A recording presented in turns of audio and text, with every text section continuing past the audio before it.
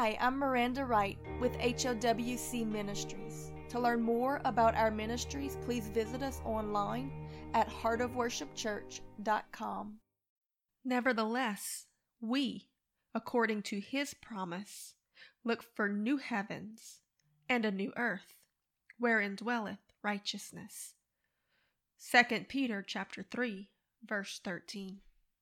As believers in Jesus and his teachings, we don't live for this life. Yes, we are in this present world, but we are not of it.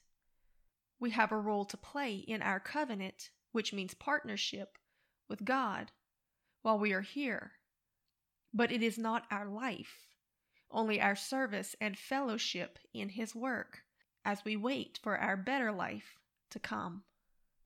We are on a mission in this mission field called Earth. And if we look at it as such, we will not so easily be caught up in the trivial things of this life. We won't try to build heaven here, but rather bring heaven here. You see, we can look at the Garden of Eden as a place where heaven and earth met. Why? Because that God and man walked together there in fellowship. And the scriptures tell us that where God is, that is heaven. And where man is, in the flesh, is earth.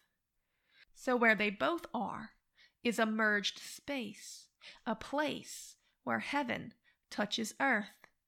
And this can only happen where there is holiness. For we know, as it is written in Hebrews chapter 12, verse 14, that without holiness no man shall see the Lord. Yet because that sin crept in the garden, man fell from the perfection of what God had created, that place of fellowship where heaven and earth melded. Fast forward a few thousand years and a tabernacle or dwelling place was constructed. In this tent or temple, God could dwell, and if a priest was cleansed, he could enter in for a short time. And in this small space, heaven and earth were merged once again. Yet was this space very limited. So we fast forward a few more thousand years again, and God does a new thing that exceeds far beyond what anyone had imagined. He puts his spirit into a new temple, the man, Jesus. This temple lived and breathed and walked among men once again. A new space where heaven and earth were merged, and this time was it not confined to the small space of the Holy of Holies in the temple, which was only accessible by those who were ritualistically cleansed for a moment by the blood of goats and lambs. Now the temple was mobile. John chapter 2 verse 19 tells us this: Jesus answered and said unto them, Destroy this temple, and in 3 days I will raise it up again. Then said the Jews, 46 years was this temple in building, and wilt thou rear it up in 3 days? But he spake of the temple of his body. Then finally comes the crucifixion. And in death does Jesus release his spirit. The temple is demolished and the spirit is freed from it. Then 3 days later, God rebuilds it and Jesus is resurrected. He tells his followers that he must return to the Father so that they can receive of his spirit. Then on the day of Pentecost, after much time in prayer, the Holy Spirit came and rested upon them like fire, just like it had come to the tabernacle or temple of old so many times before. And they knew that in seeing this, that it meant that they were now his new tent, his dwelling place among men, a place where heaven and earth met once again, because heaven is where God is. Luke chapter 17 verse 20 tells us this: And when he was demanded of the Pharisees when the kingdom of God should come, he answered them, saying, The kingdom of God cometh not with observation, neither shall they say, Lo, it is here, or Lo, there. For behold, the kingdom of God is within you. How could this be? How could the kingdom of God dwell within men? Well, it couldn't, the way that they were then. But Jesus coming changed something. In 2 Corinthians chapter 5, verse 17, it says, "Therefore, if any man be in Christ, he is a new creation.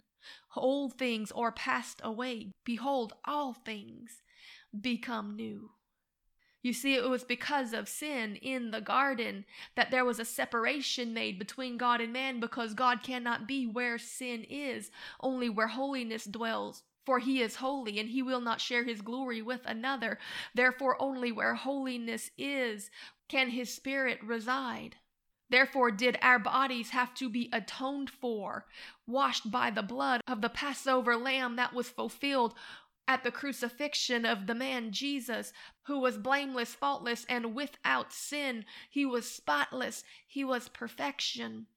And his blood was shed to make an atonement for us, that the temple of our bodies might be cleansed, so that we can then receive his Holy Spirit into it and carry it out to those who have not yet experienced it. Those who had received him were then commissioned to go out and to spread him, to tell others of the good news that God now fellowshipped with men again. Yet does it not end there? Because he also tells them to prepare for more. Because one day Jesus will return to the earth with a new home. He himself will be the temple once again, bringing with him New Jerusalem, that promised city, the one given to Abraham by covenant, the one that his descendant will rule the whole world from. And with him, all those who believed him, followed him, and were grafted into that promise through a marriage covenant. Because whether you realize this or not, Jesus actually betrothed himself to us at the Last Supper before his crucifixion. When the disciples drank of that cup, they represented the church. That cup was a cup of covenant. Jesus said it was the cup of his blood and testament. So now the church, the true church, the church that abides in the words and teachings of Jesus Christ, they are his bride. And the bride inherits that which is the bridegroom's. In Galatians chapter 3, verse 16, we read this: "Now to Abraham and his seed were the promises given." Now understand this, that he did not say, "and to the seeds," as in many or being plural, but as of one, "and thy seed," which is Christ. How amazing that all the promises of Abraham are granted to Jesus, who himself fulfilled the conditions and became a blessing to all the world. And we can partake of it by becoming part of his bride, which adopts us into the family, just like Boaz did for Ruth, who was a Moabite. In this place, when it comes, this New Jerusalem, we will finally see a very large place where heaven and earth are merged. A place where righteousness is, because that only the righteous can enter in. This place will affect the whole world as it spreads forth truth and purity and brings creation back into a state that hasn't been seen since the Garden of Eden.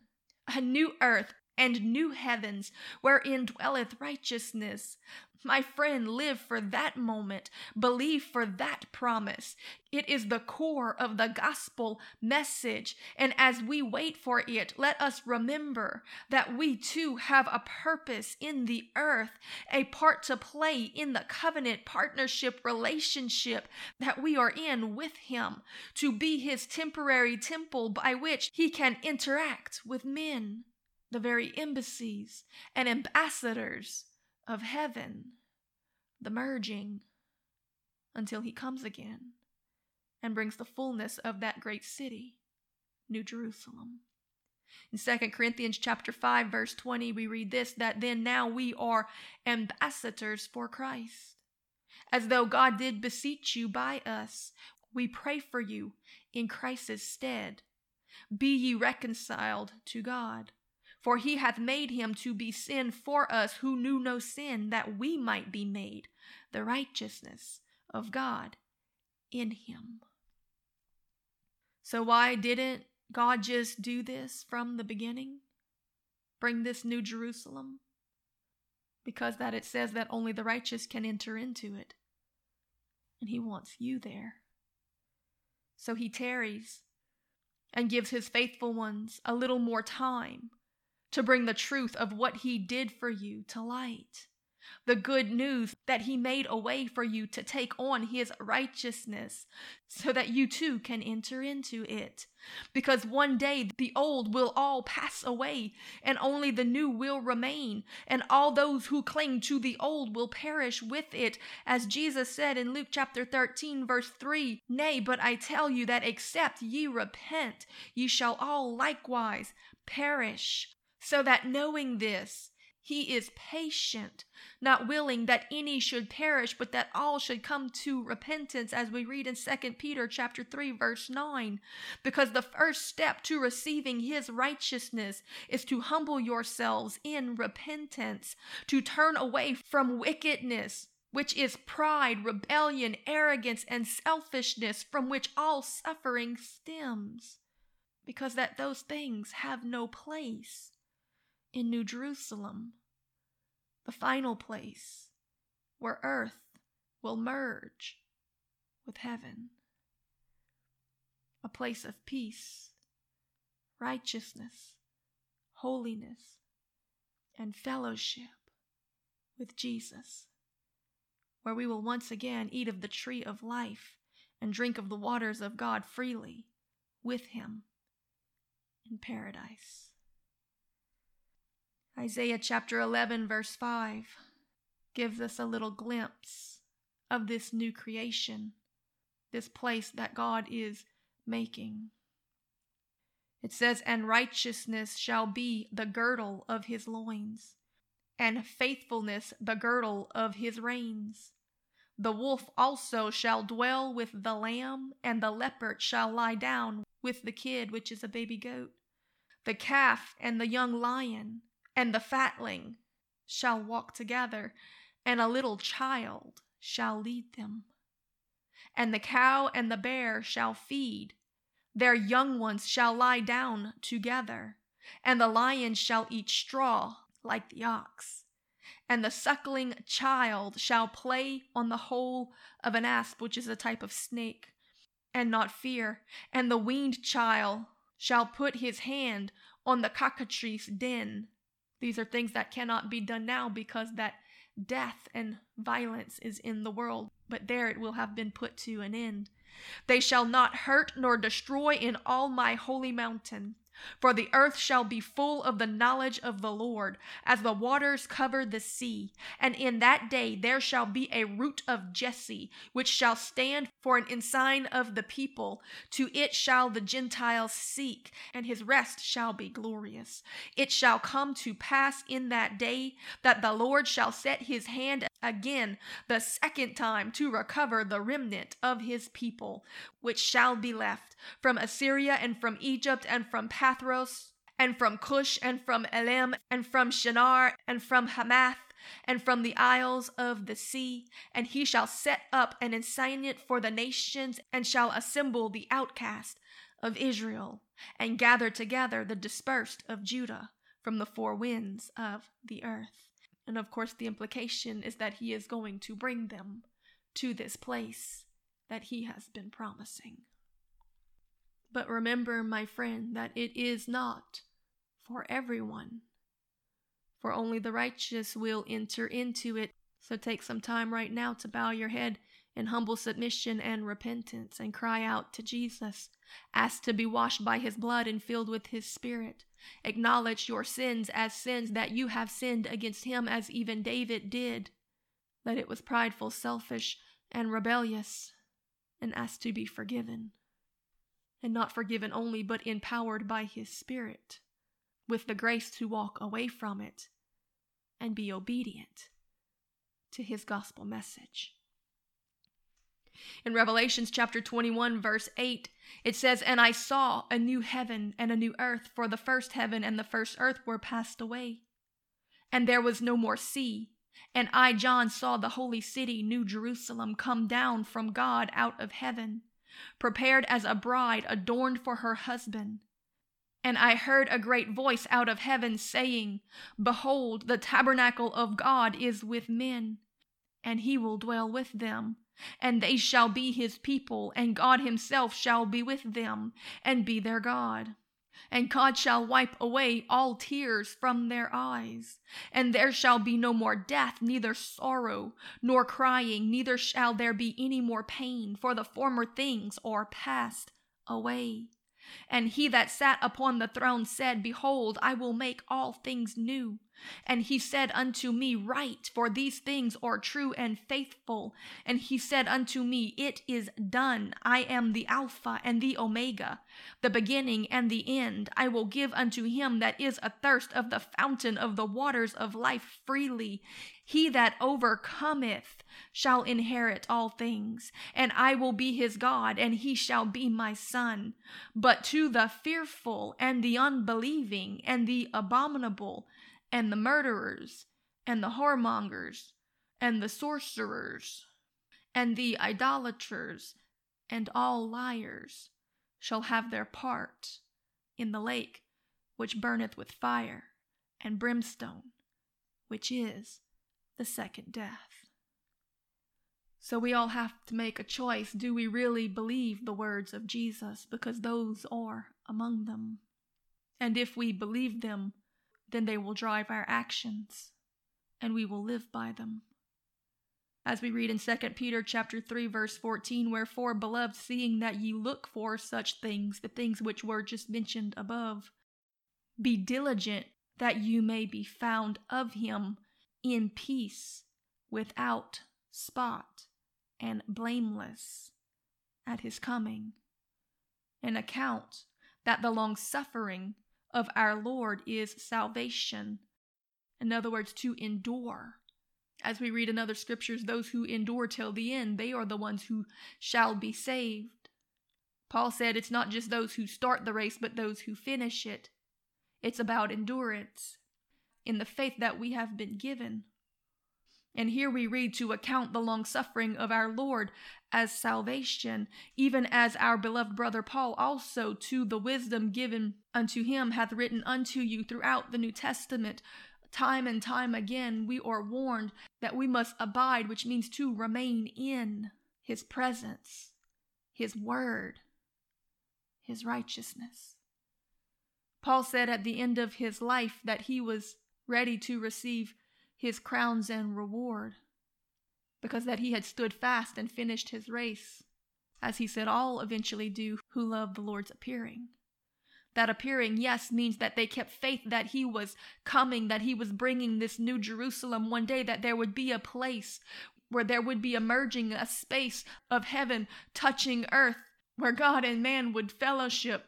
But it's more than something that was coming. It was something that Paul daily lived in. He loved God's appearing, because that in this moment we are the temple, and he can come and touch us and touch others through us. Heaven and earth collide in the place that we abide.